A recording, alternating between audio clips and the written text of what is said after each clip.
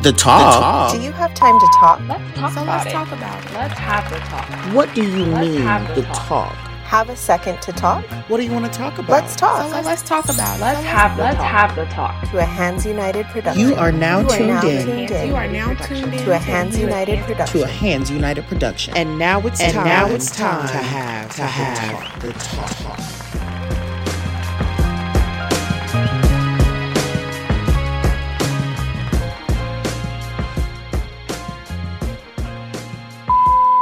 Hello and welcome to Season 2, Episode 1 of The Talk, where we learn together, laugh together, and learn everything there is to know about CBA.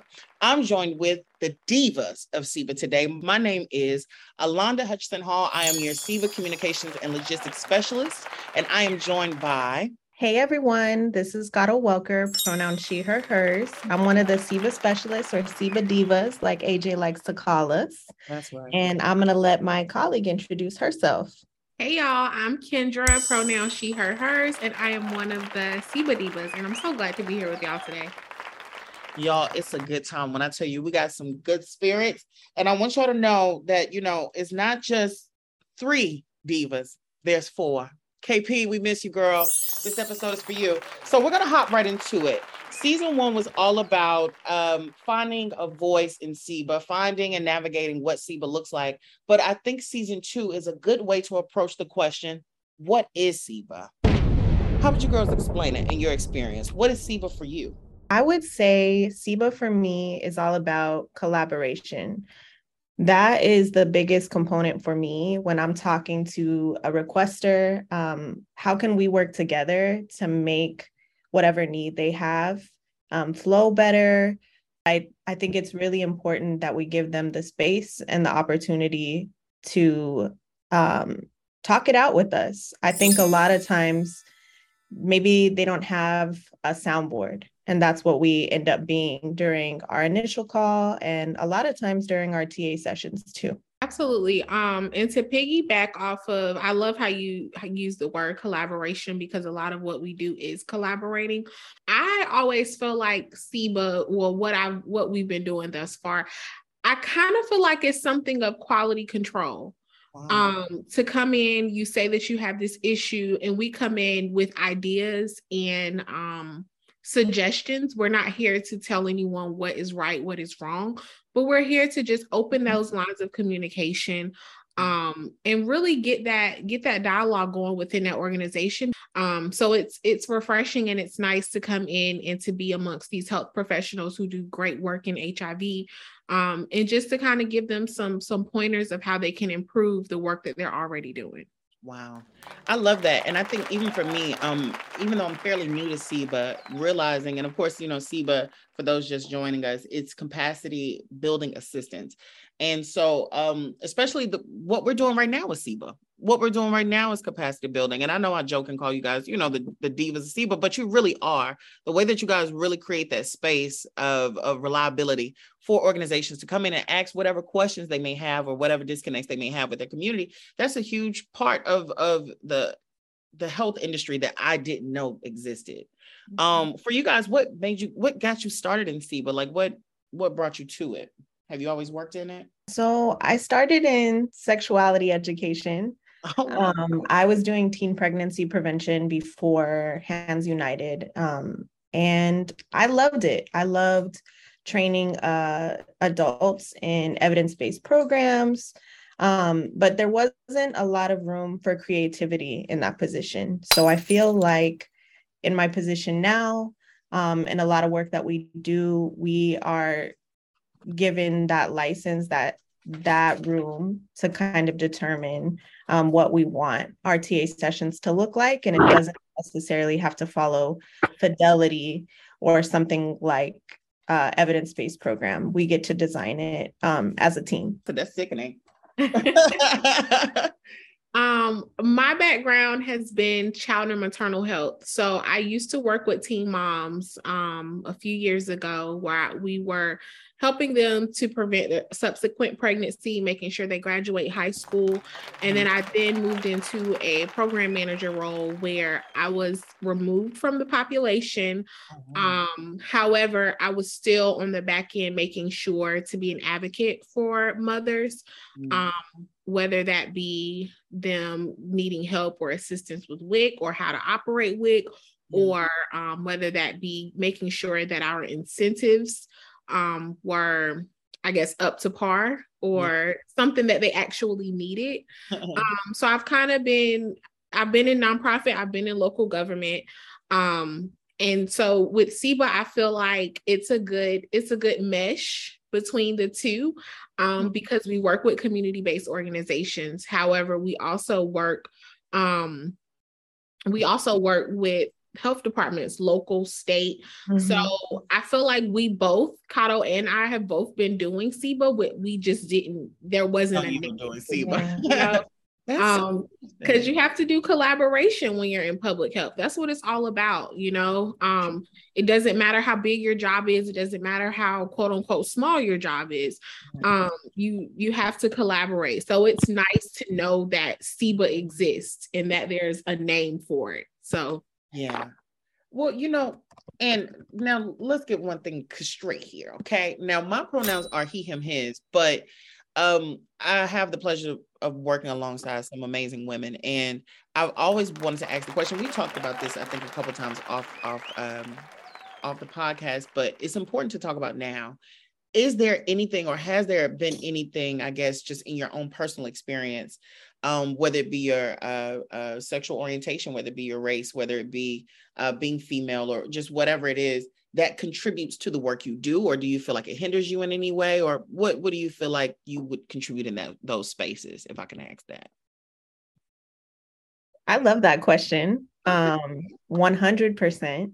All of my identities come into my work. I think that a big reason why I started sexuality education, and something that I advocated for a lot, was queer representation, and having those discussions and making sure that queer people were not left out of teen pregnancy prevention. I think a lot of people think that you don't need to discuss healthy relationships or birth control methods or anything like that. Coming from Texas, and then moving to North Carolina, that was something that was really hard to talk about. And a lot of schools or community-based organizations were not in support of that. So me being queer myself, me being a woman of color, I really advocated for that. And it was really important to me that I didn't separate that.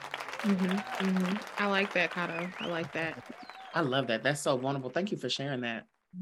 What about you? So I feel as though me identifying as a Black woman, and being a heterosexual Black woman, it has helped, but I feel like it's also hindered me, especially being a millennial. So coming into this work so early, working with teen moms, they, seeing me as a peer, and I'm like, not your peer, so having to like draw those boundaries, and then moving into a different position, and again, having to draw more boundaries because I'm a young Black girl, working with older people. So I do see a lot of Black women being left out of the talks and the studies and the conversations, and I don't appreciate it. And sometimes it can be a bit hard to do the work when you're left out. How am I supposed to have this drive and this passion to help us, and nobody else around me has this drive and this passion to help us? Wow. But other Black women, right? Other Black people. Right. Yeah. That's heavy because I think all of us we're all people of color. Right. But it's so many ways how we intersect, but so many ways where we differ. Because with me, like I said, pronouns he, him, his, cisgender male, but gay Black cisgender male. All of those, I'm not supposed to be in spaces, especially platforms like this, being able to discuss our adversities or our experiences. And I think when you brought that up, that's a really good point, because in a lot of cases, they don't want us to show up. Right. They don't want us to be present because unfortunately, we are a part of a very marginalized community, whether it be Black, whether it be queer, whether it be female, whether it be, no matter what it is, we're part of these very marginalized communities that don't really get half of the attention they deserve, but they're affected the most. With that being the prior question, the question then becomes, well, what hindrances have you had? What adversities have you experienced since doing CBA, if any? Or breakthroughs, rather. Because I know you discussed boundaries, having boundaries in those spaces, and I respect that completely. Where are you now with that? You all got to see Kendra's face right now. When I say a diva, and this is why I call y'all the divas. I mean, literally, y'all the fierceness that you guys approach this with is just phenomenal. I live for it. I'm trying to find the words. Know when to check my own personal biases. Check my own personal feelings and to leave them at the door. And to put on my knowing when to express myself personally, but knowing when to also express myself professionally. Picking your battles. Yes. Picking and choosing my battles has definitely been a challenge for me thus far. Because there's been opportunities, or there's been rooms where I've felt comfortable enough to share, and then there's been rooms where I haven't felt comfortable enough to share. And whether when I don't feel comfortable to share, it means that I don't feel like my expertise or my background or where I come from professionally, I have the okay, or I should be in a room speaking, if that makes any type of sense. You have the license. Yeah. So just kind of knowing when to speak and when not to speak, what to speak on, and how to say it. So is there anything about safety? Like, do you ever feel unsafe because of your identities to say something? Like, I think for me, a lot of what Kendra said about like being a woman, I'm an Afro-Latina, being in spaces. I also feel like women in general are left out of HIV conversations. Wow. But I feel like women in general, when we're talking about sexuality education, are left out too. Like, it's not about that, like, we're here to be like a supporting figure in our homes and in our communities and in our country. So I think that's heavy. That's a heavy weight. And then to think that you're not a part of the conversation unless you make yourself a part of the conversation is tough. To say, I am a part of this community and our community looks different. All of us look different and all of us have something to bring. And I think it's important for all of us to take up space when we can. Yeah. That's right. I agree with that wholeheartedly. It's smothering. The word I would add to that, it's smothering. And I think both of you guys made such great points about that, because stigma and stereotype play a lot into why people either go into seeking healthcare or why they deviate from seeking healthcare. And it shows up in every stage of our life. I mean, of course, all of us have talked about our differences. And again, like even currently with me, with the monkeypox situation, right? What's going on currently, there was so much stigma and stereotyping that happened initially, like fresh out the gate. This is only a gay thing. This is only gay males are getting it. They're the only ones eligible to receive the vaccine because they're getting it so much. And I just I wasn't there for the 80s when the HIV, crisis came out, like initially when it began, but I can only imagine that this is what it felt like. And in tandem with that, to add insult to injury, my generation isn't able to contact that generation and discuss those things with that generation and say, hey, what was it like when y'all were going through that? Because a lot of them are either passed on or, you know, they just never got a chance to live their truth. So you have a lot of men in their 40, 45, 50, 60 era just now coming out, or just now transitioning, or just now being honest with their parents, or, you know, themselves. So they're starting from the beginning. And I think that level of suffocation when it comes to women, gays, queer people, lesbian, when it comes to the other, that's what I would call it. Like, they treat us almost like the other. We don't feel like priority at times. And then that can put a damper on how you show up in places, because I feel the same thing Kendra felt. I've been in a place and been like, nah, I shouldn't say anything. Who am I to speak? I don't have the license to say this. Also, that's what I meant by it'll also keep you from, you know, showing up where you need to show up. So congratulations just to the bravery. Clap it up for the bravery that we're performing on a day-to-day with the CBA thing. But right now we're going to take a quick break, and when we come back, we're going to return with the divas of CBA, Miss Kendra and Miss Pato. Welcome. And of course, me, your host, AJ Hall. Talk soon. Are you enjoying the talk? Us too. Let's keep the conversation going. Follow us on all social media platforms: Facebook, YouTube, Instagram, TikTok, and Twitter at Hands United CBA. That's Hands United CBA, where you'll get live updates, meet the team, and indulge in the world of capacity building. Talk soon. Now back to the show.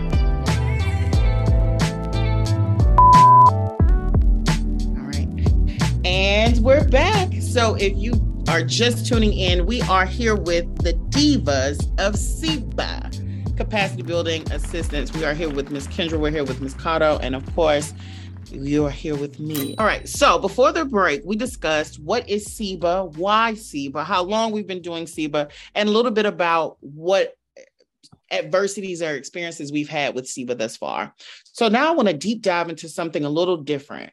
I'm going to call this portion of the podcast a diva you can count on.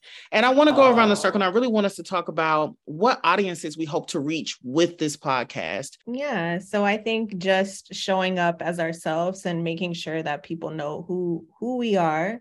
So like we shared before our commercial break, I am a lesbian Afro-Latina. So I definitely am always thinking about my community in everything that I do. So I hope that you can see yourselves in our work, and that we're carrying you with us. I love that. Kendra, what about you? So I'm hoping to reach those women who identify as I do. And if you missed it in a commercial break, just a heterosexual millennial girl. Millennial girl. So, you know, I'm hoping to reach that population. I have conversations with my close friends, and being that I'm just getting into the HIV world, I've been in public health, but HIV is completely different if you are in this realm of work. So just having those conversations about what is PrEP, is it accessible to us, you know, and them being like, okay, well, what is PrEP?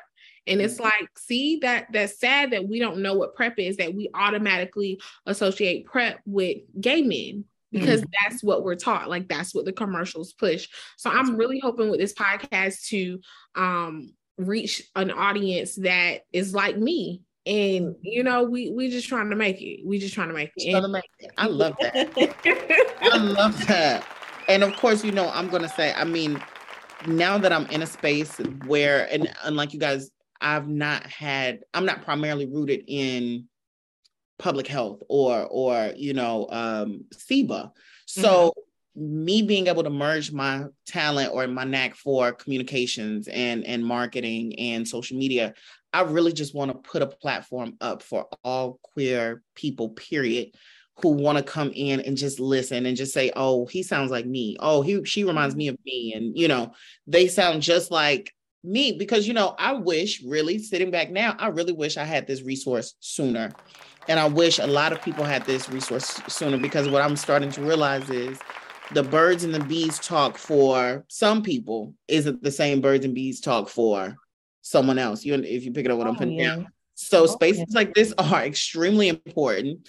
They're extremely, necessary to nurture. And I'm so happy that you guys are here with me. So then my question becomes this, though, and we'll close it on out. I won't keep you guys long, but the question becomes, so if you have in mind who it is you want to impact, how do you plan on impacting those who aren't like you? Yeah, that's a great question. Yeah, because we don't want to do to them what we felt left out, neglected.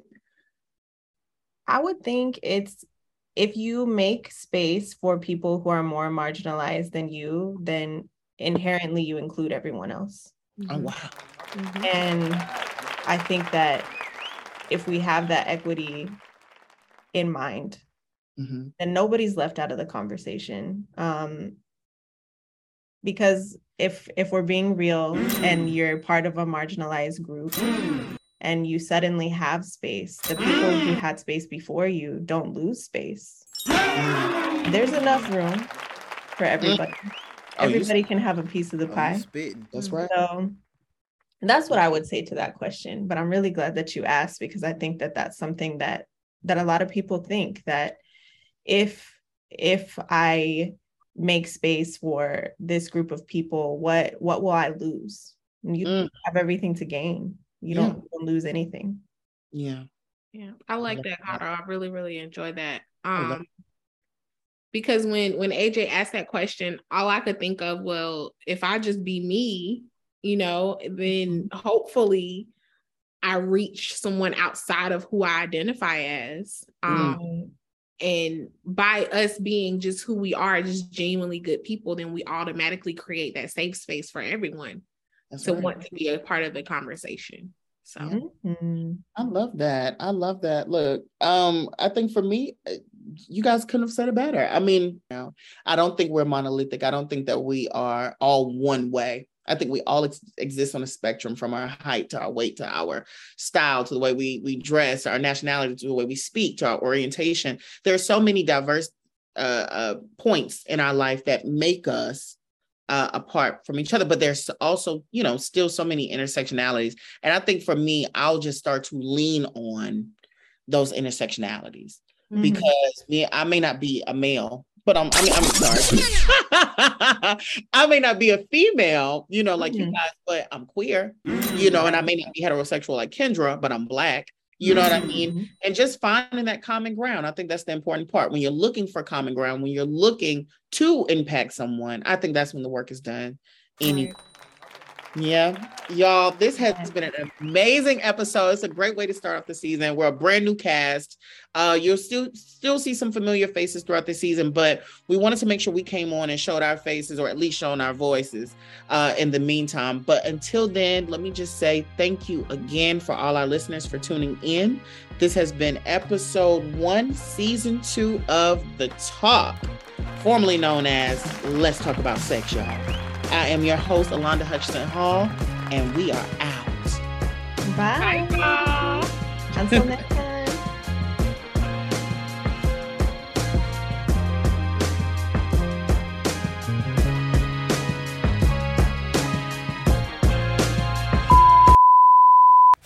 Something you want to talk about? We want to hear from you. Let us know so we can expand the conversation. Send us your thoughts to any of our handles at Hands United CBA. That's Hands United CBA. Until then, join us right back here next time, where we laugh together, learn together, and most importantly, where we have the talk. Talk soon.